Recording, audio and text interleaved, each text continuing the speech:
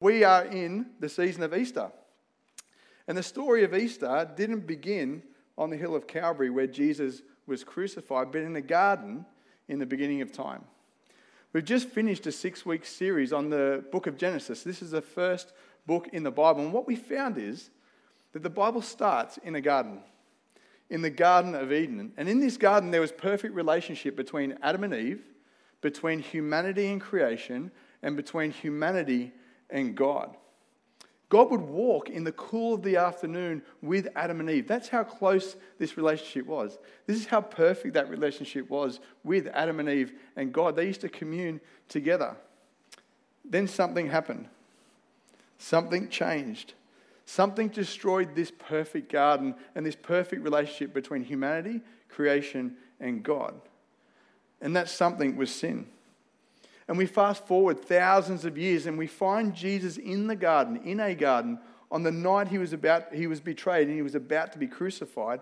And the full weight of sin is starting to bear down on Jesus, and he kneels and cries out to the Father in the Garden of Gethsemane.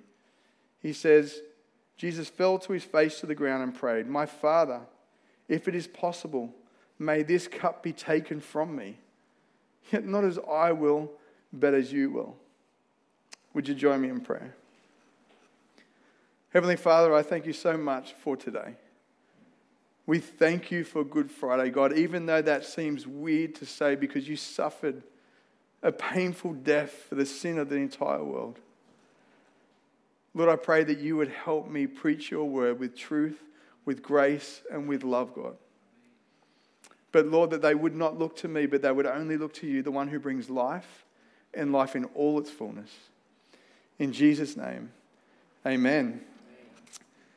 Being Good Friday and the day that Jesus died for our sin, I have to confess. I have to confess to the church. I transgressed one of God's laws. I broke one of God's 10 commandments. And the commandment that I broke was, "Thou shalt not murder." Now, there is a difference between murder and self-defense. Murder is when you actually sit down and you plan out what you're going to do, and then you carry that out. And that's what I did. I systematically sat down in my house and I planned how I was going to carry this act out. And then on my day off, I went out the backyard and I proceeded to kill and murder every single tree in my backyard. I ripped out every single tree, every single plant like this. I pulled them all out. And I was in such a frenzy, I went out the front and I did exactly the same thing. I ripped all of them out and I murdered every single one of them. Why did I do that? Because I hate gardening. I just hate gardening, right? I was sitting in my house one day and I'm looking out my garden and it was overgrown and dying. It was horrible. I'm sitting there going, man, I don't want to go out there and deal with this. If I didn't have a garden, I would never have to garden again. And that's when the idea dropped. I thought, if I just rip it all out, I'll never have to garden ever again in my whole life. I thought in that moment I was the smartest man on the face of the entire earth. I thought, this is amazing. So that's what I did. I ripped it out. And you know what? My life has been bliss ever since. It's been amazing. Who here loves gardening? I don't get you people. Seriously, I don't get you people.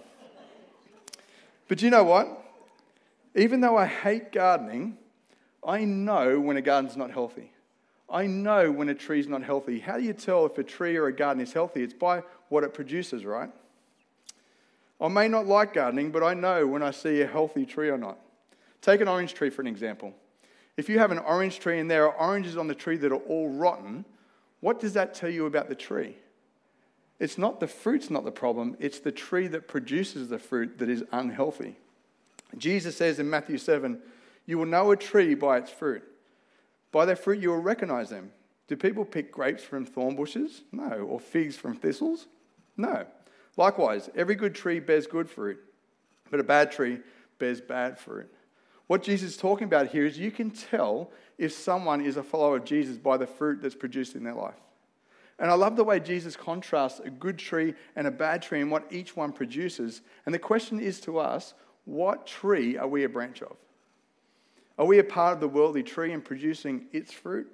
Or are we connected to the tree of life? Are we connected to Jesus? Because what Jesus is telling us here is that they produce two totally different things. You see, a bad tree will only produce bad fruit, and a good tree will produce good fruits. So how do you know what tree you're connected to? By what fruit you're producing. So the question is, does sin produce good or bad fruit? You know, if we looked at the world, if we looked at the state of our world and we imagine it as a tree, what would it look like? Would it look like this? Would it be luscious and full of flowers and amazing, delicious fruit, really healthy? Or would it look more like this? Dying, decaying, rotten fruit, dry and desolate. You see, when we look at the world that we live in, we see so much death and destruction and pain and suffering, and it seems no matter how much we try and fix it, it just keeps descending into sin and into chaos.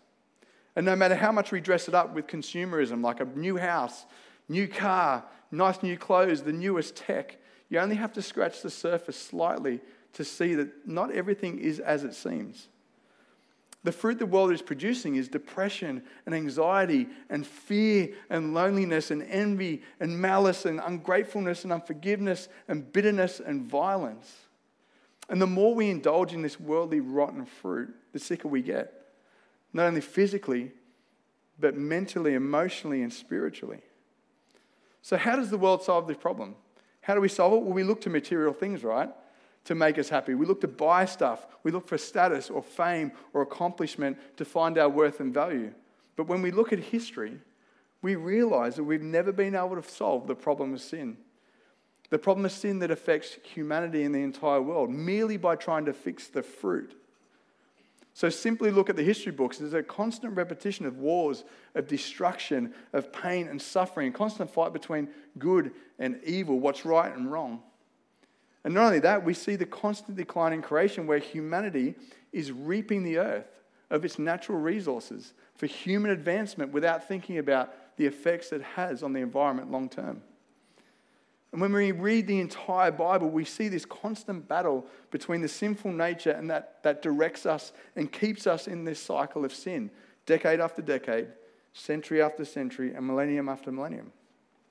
Ecclesiastes says, in 1:9 says, what has been will be again. What has been done will be done again. There is nothing new under the sun. You see, the Bible testifies this is the cycle of sin.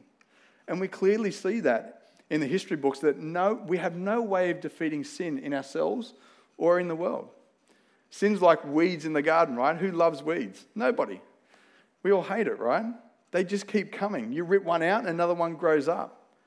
We think if we rid ourselves of either people or situations, we're all good. But then we turn on the TV and we find there's a long line of others willing to line up and take their place. And the reality of our sinful nature hits home. And if we're honest with ourselves, we realize that this sinful nature is in us too. And no matter what we do, we can't seem to hide it behind health, wealth, and prosperity because it's in us. It affects us on a deeper level. So how do you fix a tree producing rotten fruit? Well, you don't start with the fruit, right? You don't get the fruit and put some makeup on it and make it look nice. You need to start with the tree because it's the tree that produces the fruit. It's the same with humanity. What do we do if our lives are only producing hurt and brokenness? Well, we don't start with the actions. We start with our heart. And deep down in the human heart, we know there's something wrong, right?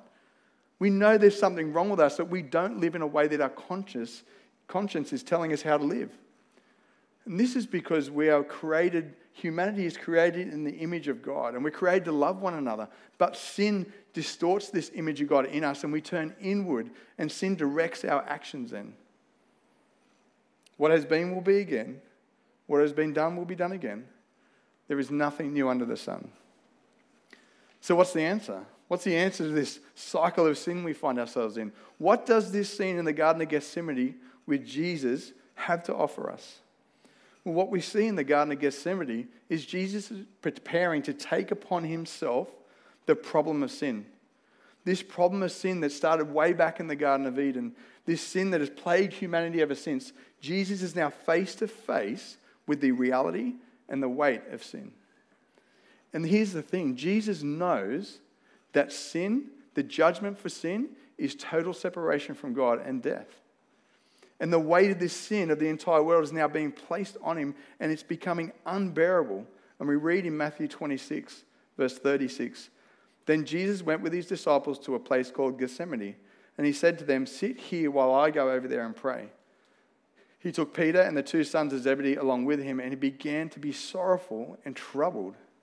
He said to them, "My soul is overwhelmed with sorrow to the point of death. Stay here and keep watch with me." You know, we often read this passage and we don't read the depths of what's happening here because we know the end of the story, right? We know that Jesus rises again, but we need to look at this story and look at this passage and say, what is going on here? Do we understand that Jesus' soul, the soul of the Son of God, the soul of the most powerful person to ever walk the face of the earth, the soul of God himself is becoming overwhelmed? Overwhelmed with sorrow to the point of death? Do we know the depths and weight of our sin? Do we know the effects sin has on our soul? Do we know that our sin separates us from a holy and righteous God? Romans 6:23 says, "For the wages of sin is death." You know, our sin brings death to our soul. It brings death to the world. It brings death into our relationships. It brings death into every situation of our lives. And in this moment, Jesus feeling the full weight of your sin and my sin. Jesus is now experiencing how much sin affects humanity's relationship with God, and it is crushing his heart and his soul. Jesus then cries out to the Father. In verse 39, it says, "Going a little farther, he fell with his face to the ground and prayed, 'My Father, if it is possible, may this cup be taken from me. Yet not as I will, but as you will.'" What's Jesus asking here? He's asking the Father to take away the weight and the penalty of sin. He's asking the Father to not have to go to the cross. He's asking the Father to not have to drink the wrath of God because of sin. Jesus asked the Father if it is possible. Well, of course it's possible, right? Like, in a sense, everything is possible with God. There are verses about that, right? Like, God can do anything. But this is only true in a sense, because there are things that are morally impossible for God. Because God can't lie. God can't sin. God can't go against his character and his nature because he is perfect and holy. So there are things that God can't do. And because God is holy, it is morally impossible for God to let sin go unpunished. Someone has to take the punishment for sin. And there was only one way to redeem lost humanity, and that was the perfect, wrath-satisfying sacrifice that Jesus was preparing himself to be in the Garden of Gethsemane. When Jesus asked, "If it is possible, let this cup pass from me," was God not listening? Did God not grant his request? Well, no, God grants all of Jesus' requests because he always prays in line with the Father's will. And since we know that Jesus drank the cup of judgment on the cross, we know it's not possible for salvation to come any other way. Salvation by Jesus' death on the cross is the only possible way. If there was any other way to be made right before God, then Jesus wouldn't have had to go to the cross. It's only in and through Jesus Christ that we receive forgiveness of sins. And it's interesting because after praying that prayer in verse 40, he returns. He then returns to his disciples and found them sleeping. "Couldn't you men keep watch with me for 1 hour?" he asked Peter. "Watch and pray that you will not fall into temptation. The spirit is willing, but the flesh is weak." Jesus returns to his disciples and they're asleep. They don't understand the gravity of what's taking place here. They don't understand the depths of their sin. They don't understand what Jesus is feeling right now is because of their sin. They're blind to it. They're asleep spiritually to their sin and their temptation of sin. Do we know there's this battle between the spirit and the flesh? And they're oblivious to this battle. Paul talks about it in the New Testament. He says, be led by the Holy Spirit. Don't be led by your fleshly nature. Don't be led by your fleshly desires to get even, to get what you want. Be led by the Spirit. And we see here Jesus saying to them, your spirit's willing, but the flesh is weak. You know what? We're the same. We don't understand the gravity of our sin and the reality that sin has dominated our thoughts and actions, and that sin separates us from a holy God. And you know what? There is a whole world out there asleep to their sin. A whole world that doesn't recognize that they're sinners and they're in desperate need of a Savior. And we live our lives thinking that we're inherently good and sin has no effects in our lives or our souls or our eternal destination. But the truth is, sin does affect our souls. Sin does affect our eternal destination. And humanity, by and large, is asleep to that. They're asleep to the judgment of sin. Verse 42 says, then Jesus went away a second time. He says, my Father, if it is not possible for this cup to be taken away unless I drink it, may your will be done. You see, Jesus in this moment, he makes the decision to drink the cup of the wrath of God, to take the punishment of sin upon himself. And we see this is in stark contrast to the failure of Adam and Eve in the perfect Garden of Eden. You see, Adam and Eve are living in this perfection, and when they were put to the test, they disobeyed God. Even though everything was perfect, they had the perfect life, perfect relationship with God, they still didn't trust God. And when they sinned, Adam essentially said, not your will, God, but mine be done. And thus sin and death entered into the garden. But here we see Jesus in the imperfect garden, in a world dominated by sin. And that sin is placed on Jesus, the only one to live a sinless life in perfect relationship with the Father. And Jesus here is experienced physically, spiritually, and emotionally the effects sin now has with his relationship with the Father. But instead of not trusting God in that moment, Jesus takes on the sin of the world, looks towards the cross and says, not my will, but your will be done. In full obedience and trust in the Father. Romans 5:19 says, for by one man, that's Adam's disobedience, many were made sinners. So also by one man, Jesus' obedience, many were made righteous. Sin enters the world through one man, but then righteousness and forgiveness of sins and eternal life comes through one man, Jesus Christ. So death entered the world through Adam, but forgiveness of sin comes through Jesus. This is the gospel, right? And you go, doesn't gospel mean good news? You're talking about sin. Yes, absolutely, because this is the first step that we need to understand that we are all sinners. That there is none righteous, no, not one, the Bible says. That we've all fallen short of the glory of God. We are all sinners, and when we stand before a holy and righteous God, we have sin. But here's the good news, that Jesus himself, God, didn't let us be left in our sin, that we would face the wrath of God. But he came himself and he nailed himself to the cross, taking on the sin of the entire world. And when he said it is finished, it is finished. Because he defeated sin in that moment. He took it to the grave. And when he rose again on the third day, which we will celebrate in 2 days' time, he rose again in victory over sin and death, that whoever puts their faith in Jesus has eternal life.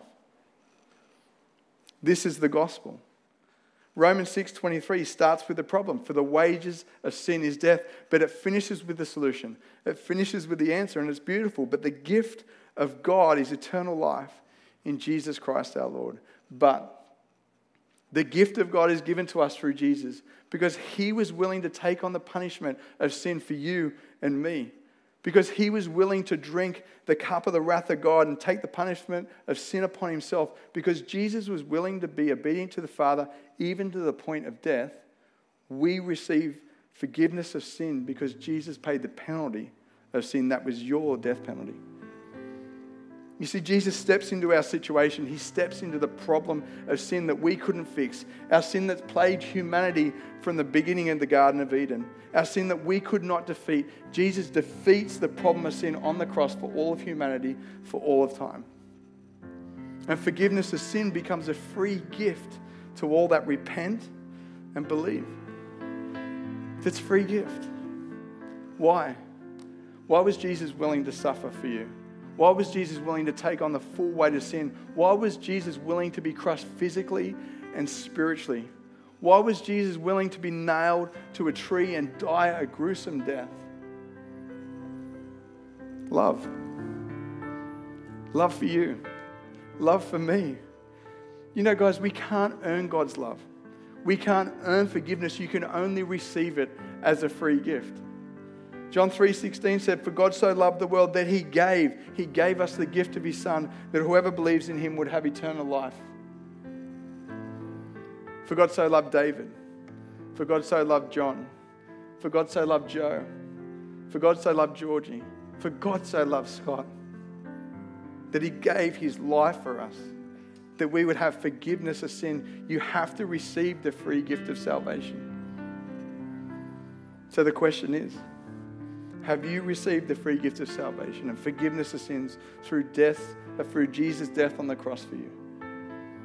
Have you put your faith and trust in Jesus? Are you connected to the tree of this world and producing its fruit, or are you going to be connected to the tree of life, who brings life and life to the full? You see, in the garden, sin was the problem that led to death. But in the Garden of Gethsemane, Jesus is the answer to life and life eternal. Would you join me in prayer? Heavenly Father, we come before you in awe and wonder of the majesty of your power and your love. God, would you open our eyes spiritually to what happened on the cross? Lord, that you were willing to suffer the pain.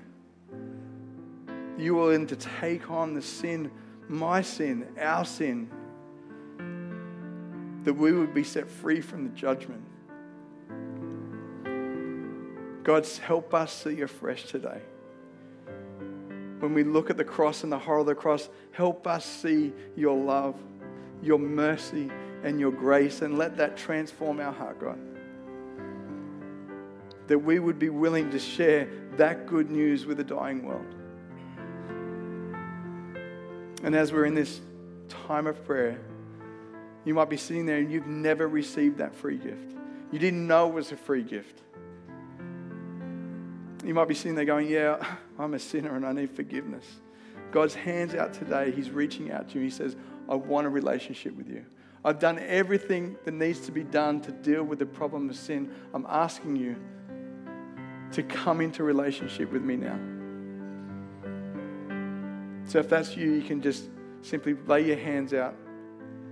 Receiving as a gift. To receive a gift, you put your hands out. Just put your hands out to receive God's gift. And pray this prayer with me. Say, Heavenly Father, I am a sinner. Lord, please forgive me of my sin. I believe you love me. I believe that love gives gifts. And I believe that Jesus died in my place. And Lord, I believe he rose again to give me life and life eternal. Heavenly Father, I ask for the gift of salvation and your Holy Spirit, that I would now be a son or a daughter of you, Lord. Come, Holy Spirit, would you just have your way with us right now? Would they sense and know your presence, Lord? May they sense and know your love washing over them right now, that your blood has washed them clean from their sin. May that weight just fall from them, Lord, because you carried that weight. Come, Holy Spirit, have your way. In Jesus' name we pray. Amen. And we come and we gather together as brothers and sisters in Christ Jesus, that all those that put their faith and trust in Christ are sons and daughters of God. And God is a loving Father, and we come and we celebrate communion together. Because you, because I, we're all in the same boat. We're all saved by grace and the love of God. And because Jesus drank the cup of the wrath of God, we don't have to drink it. And when we come and we share, this is a meal of celebration, a meal of thanksgiving, a meal of remembrance of what Jesus has done for us. And so I'm going to read from 1 Corinthians 11. For I received from the Lord, which I also delivered to you, that the Lord Jesus, on the same night in which he was betrayed, he took bread. And when he had given thanks, he broke it and said, take, eat. This is my body broken for you. Do this in remembrance of me. In the same way, after supper, he picked up the cup and he said, this cup is the new covenant in my blood. Do this as often as you drink it in remembrance of me. For as often as you eat this bread and drink this cup, you proclaim the Lord's death until he returns. And so let's take of the bread.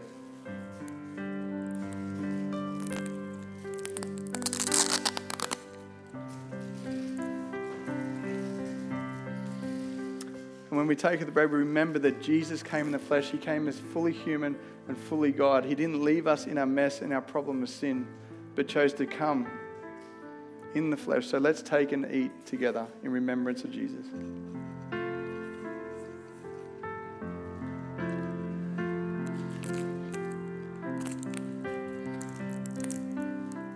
And when he went to the cross, he shed his blood. It's by his blood that we are cleansed from our sin. So take and let's drink this together. This is Jesus' blood shed for you and shed for me.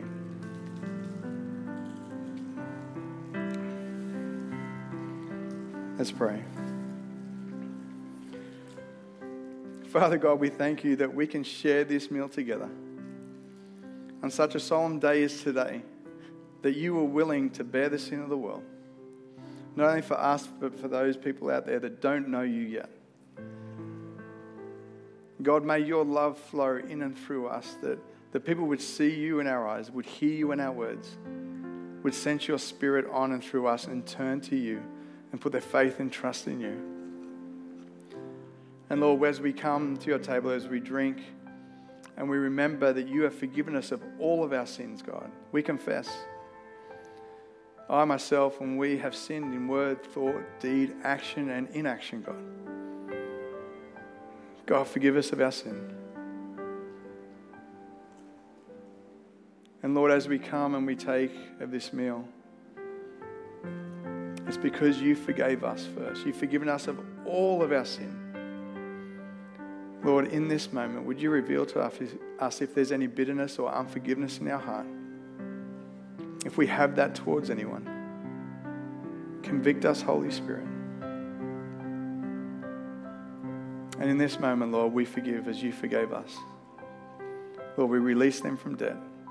We release them from getting even or getting vengeance, Lord, because you've forgiven us, we forgive. Lord, help our hearts live in a way that is in line with your heart, of love, of mercy, and of grace. And all God's people said, Amen.